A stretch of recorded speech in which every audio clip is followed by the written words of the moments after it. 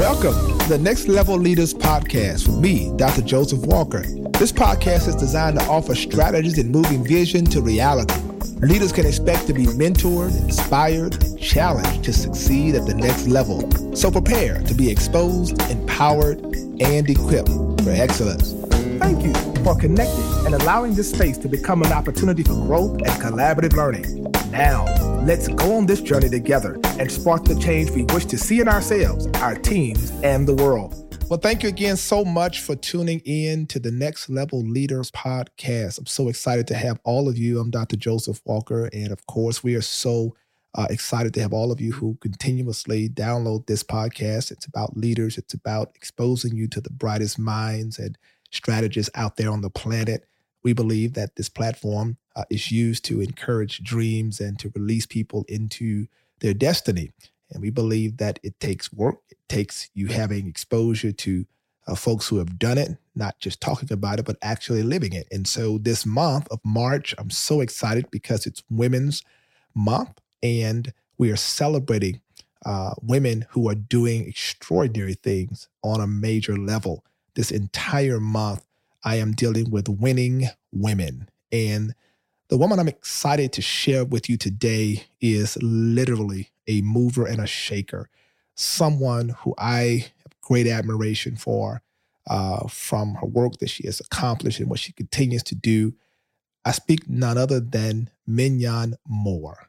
And let me tell you, she is literally considered one of the nation's top strategic thinkers and with extensive experience in political and corporate affairs, as well as public policy. She leads the DSG state and local affairs and multicultural strategic practices with clients ranging from Fortune 100 to startups, nonprofits seeking counsel for developing strategies that address emerging consumer markets and also helping them achieve public policy goals. Really cool.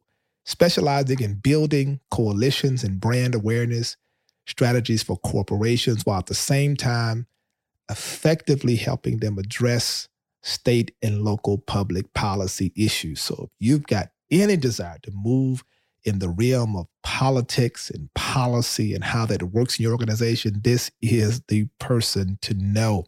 Under President Bill Clinton's administration, she served as the assistant to the president and director of the White House Political Affairs. And in this capacity, she served as the principal political advisor to the president, vice president, and first lady, and senior White House staff, with her primary responsibility for planning outreach and directing the political activities for the White House. So many things under her belt, but I want to tell you, she's a native of Chicago, Illinois, currently resides in Washington, D.C., trained at the University of Illinois, Chicago, and graduated from Boston University in digital filmmaking. And she's noted as an incredible speaker and filmmaker and continues to serve as a guest lecturer all around this world. Lectured at Yale University, Harvard's Kennedy School of Government. And my goodness, we are so grateful because if you have read this book called For Colored Girls Who Have Considered Politics, co-authored by Donna Brazile, Yolanda Carraway, and Leah Daltrey, listen, this book was awarded the 2019 NAACP Image Award for Outstanding Literary Work. Guess what? She's all on that. I am so excited to have Minyon Moore with me today. Thank you so much for joining Next Level Leader Podcast. Oh, sir, I am so happy to be able to join this podcast and so honored to be able to talk with you, Dr. Walker. You know, I love you, even though you did steal my best lieutenant, but I still loved you.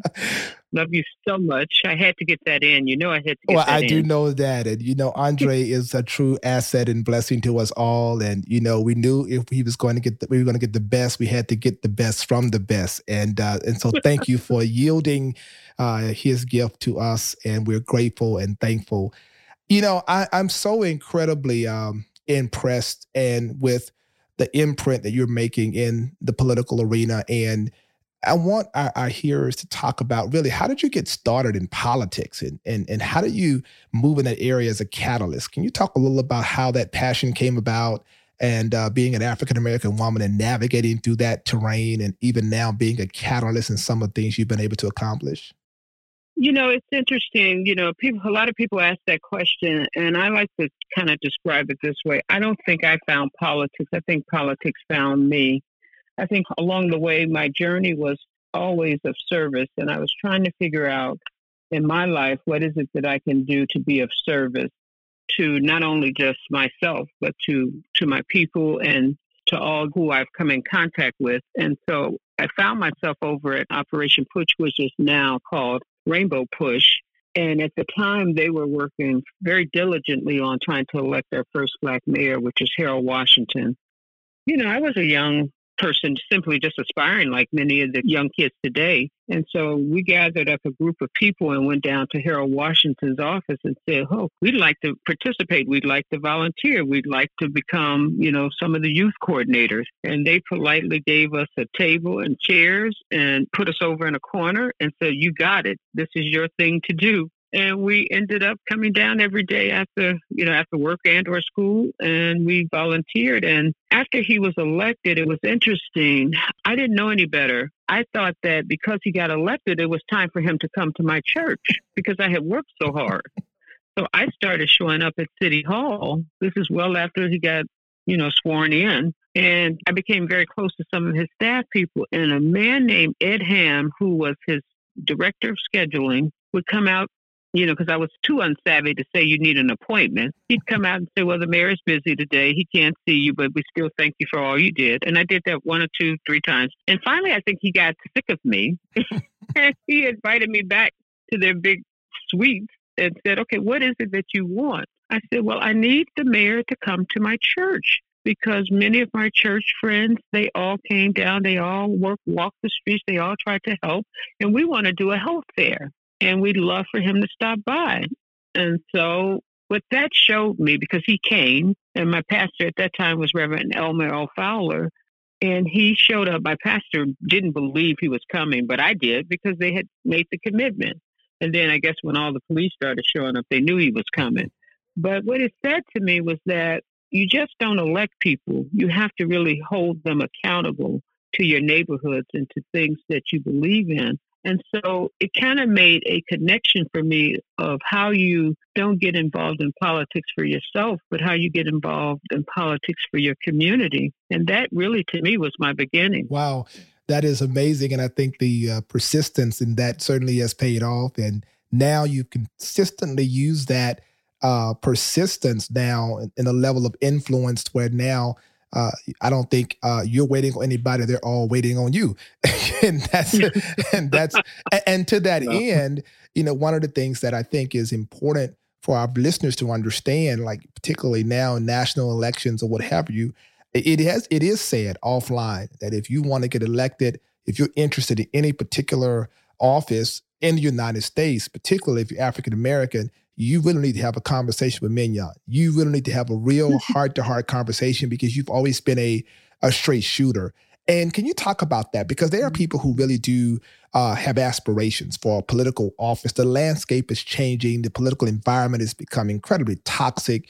And there's some people who don't do due diligence and they go out there with passion without necessarily a plan. And can you talk about that? Because there are people, who I'm just going to run for this or I'm just going to do this. They don't consider all the variables or who to talk to or why it's important to have those folks like yourself to kind of really have real heart-to-heart conversations with.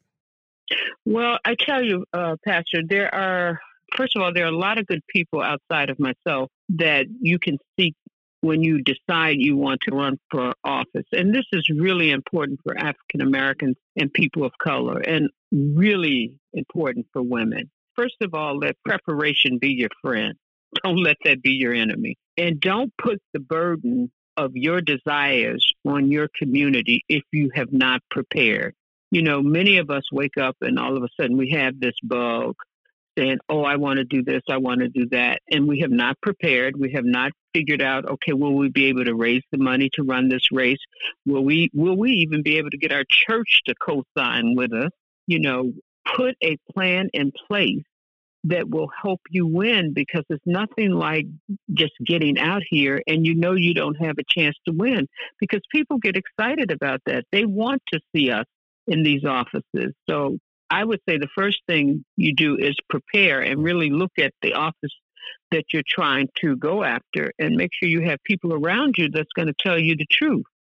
Because it's one thing to say you're going to run, but it's another thing to look at that district and say, oh, God, I can't win. Don't nobody know me. I've never done any public service. But, sometimes it doesn't require that. Sometimes it really does just require the will to do it, but still prepare. One of the things that is emerging as a real hot topic is the role of faith and politics. And it's historically, as you know, it has always been organically a wonderful merger and marriage, if you will. But here recently, it's kind of been, revisited in terms of the role of the church in this issue of politics, particularly with so much marginalization going on and people using their political offices or their parties as bully pulpits, if you will. And so how do you speak to that? Like, what do you think the critical role of the church is now in the role of politics, particularly in this political environment? We are a few months away from an election. And what is the role you believe of the church in this area?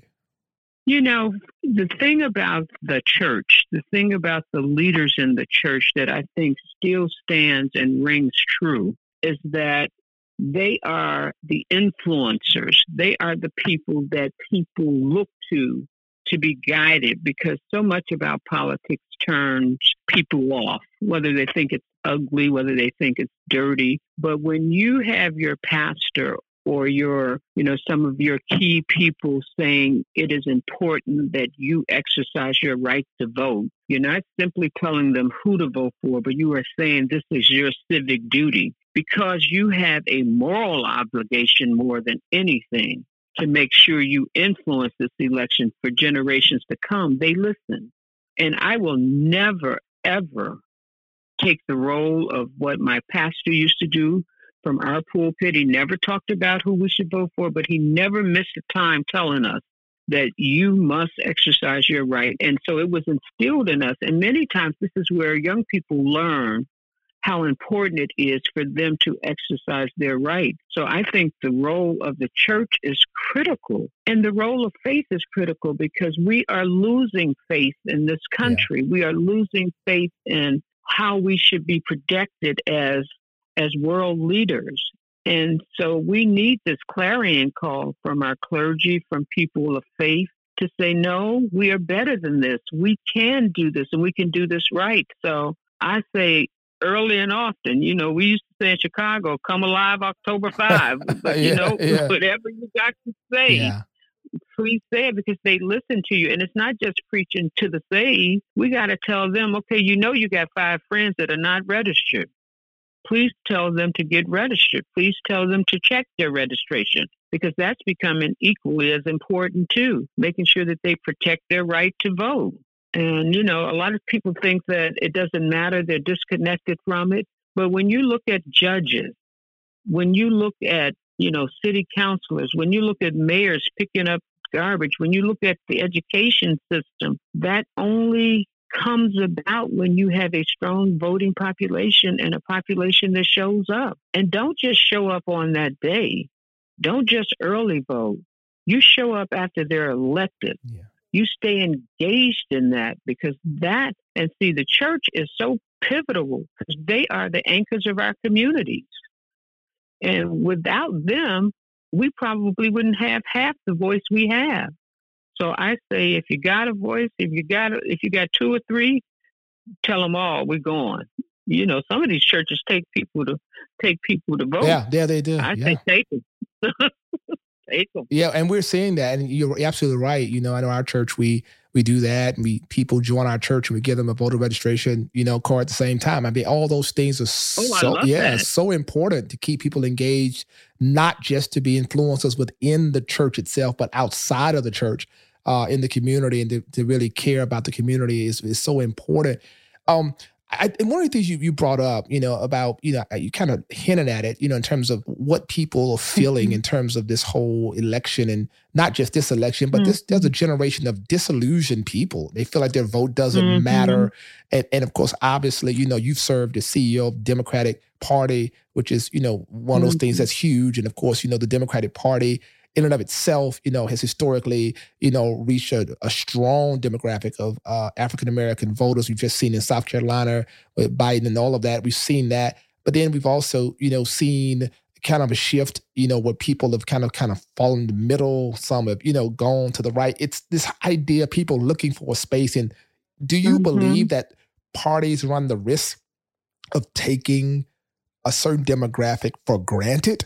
And how can parties, whatever party they are, be more engaged in really igniting that passion again and making people believe again? Because there are people who just really have given up hope on this political process. Like, it just doesn't matter, Well, I think you raised kind of the age-old question that we fight all the time is, how do we make sure, especially since we are overwhelmingly overrepresented in the Democratic Party, how do we make sure they're held accountable, and not just when we're fighting to get somebody elected, but every day when they're talking about resources, when they're talking about doing media, when they're talking about voter registration money. And I can only tell you from the time I served, the best way to do that is you have to show presence. You have to stay involved with these, because nobody just wakes up to think about you.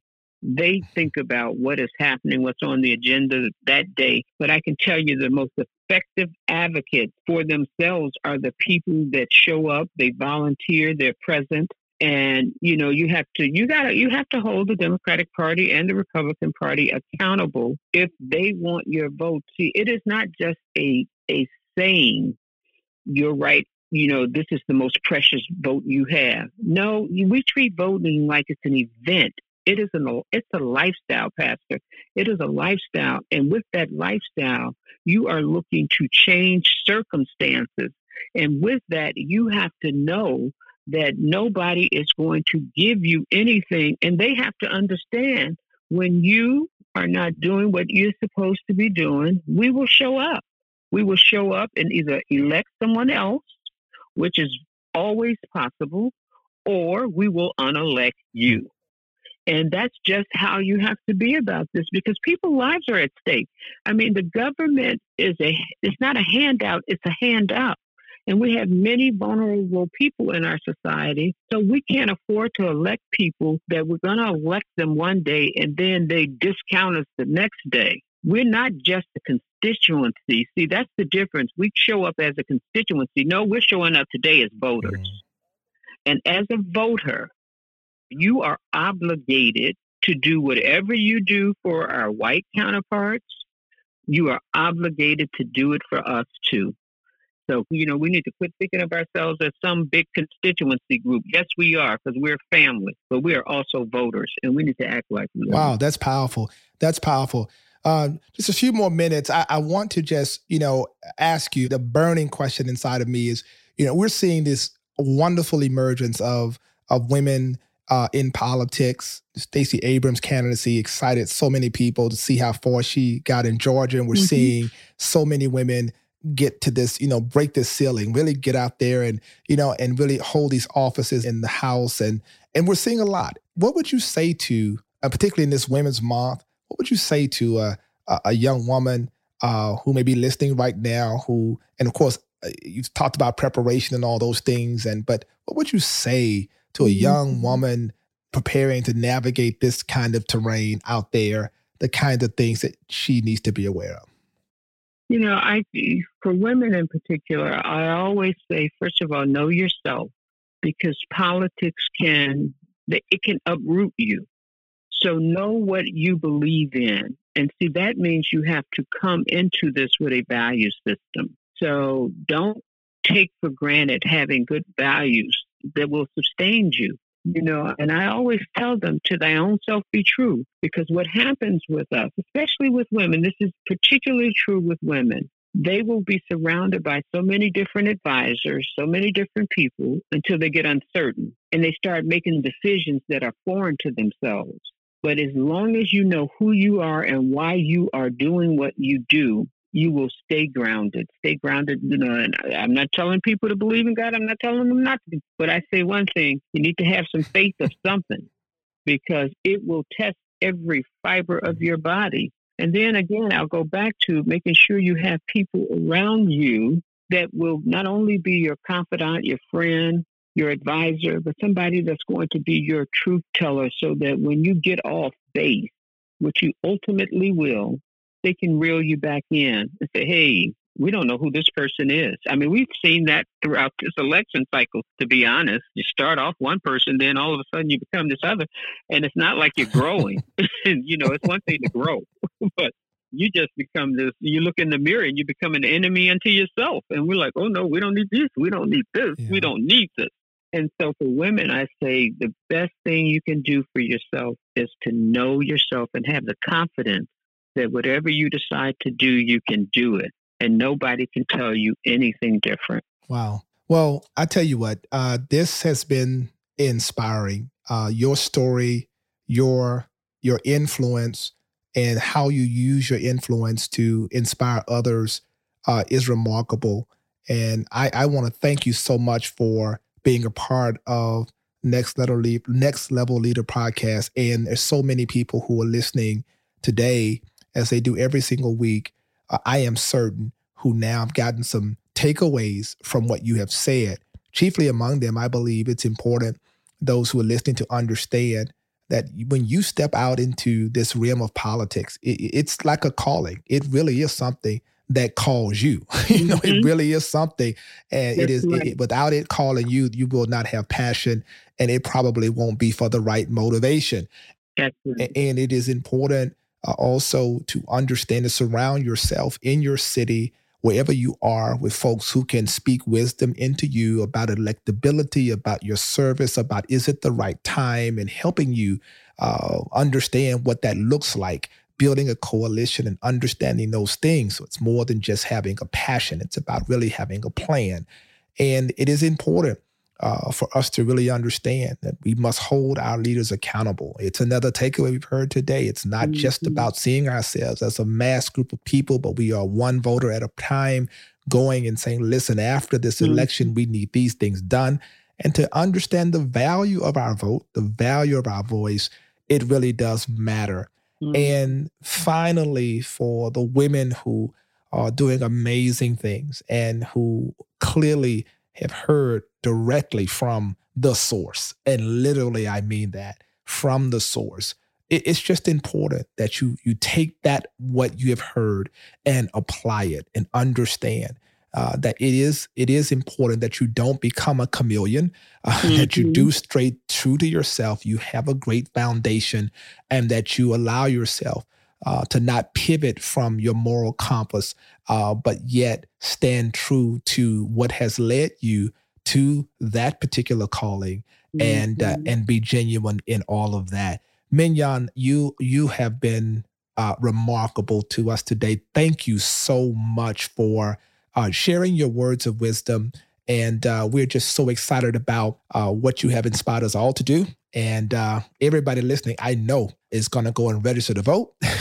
And we're going to make a difference, because this is a very critical election.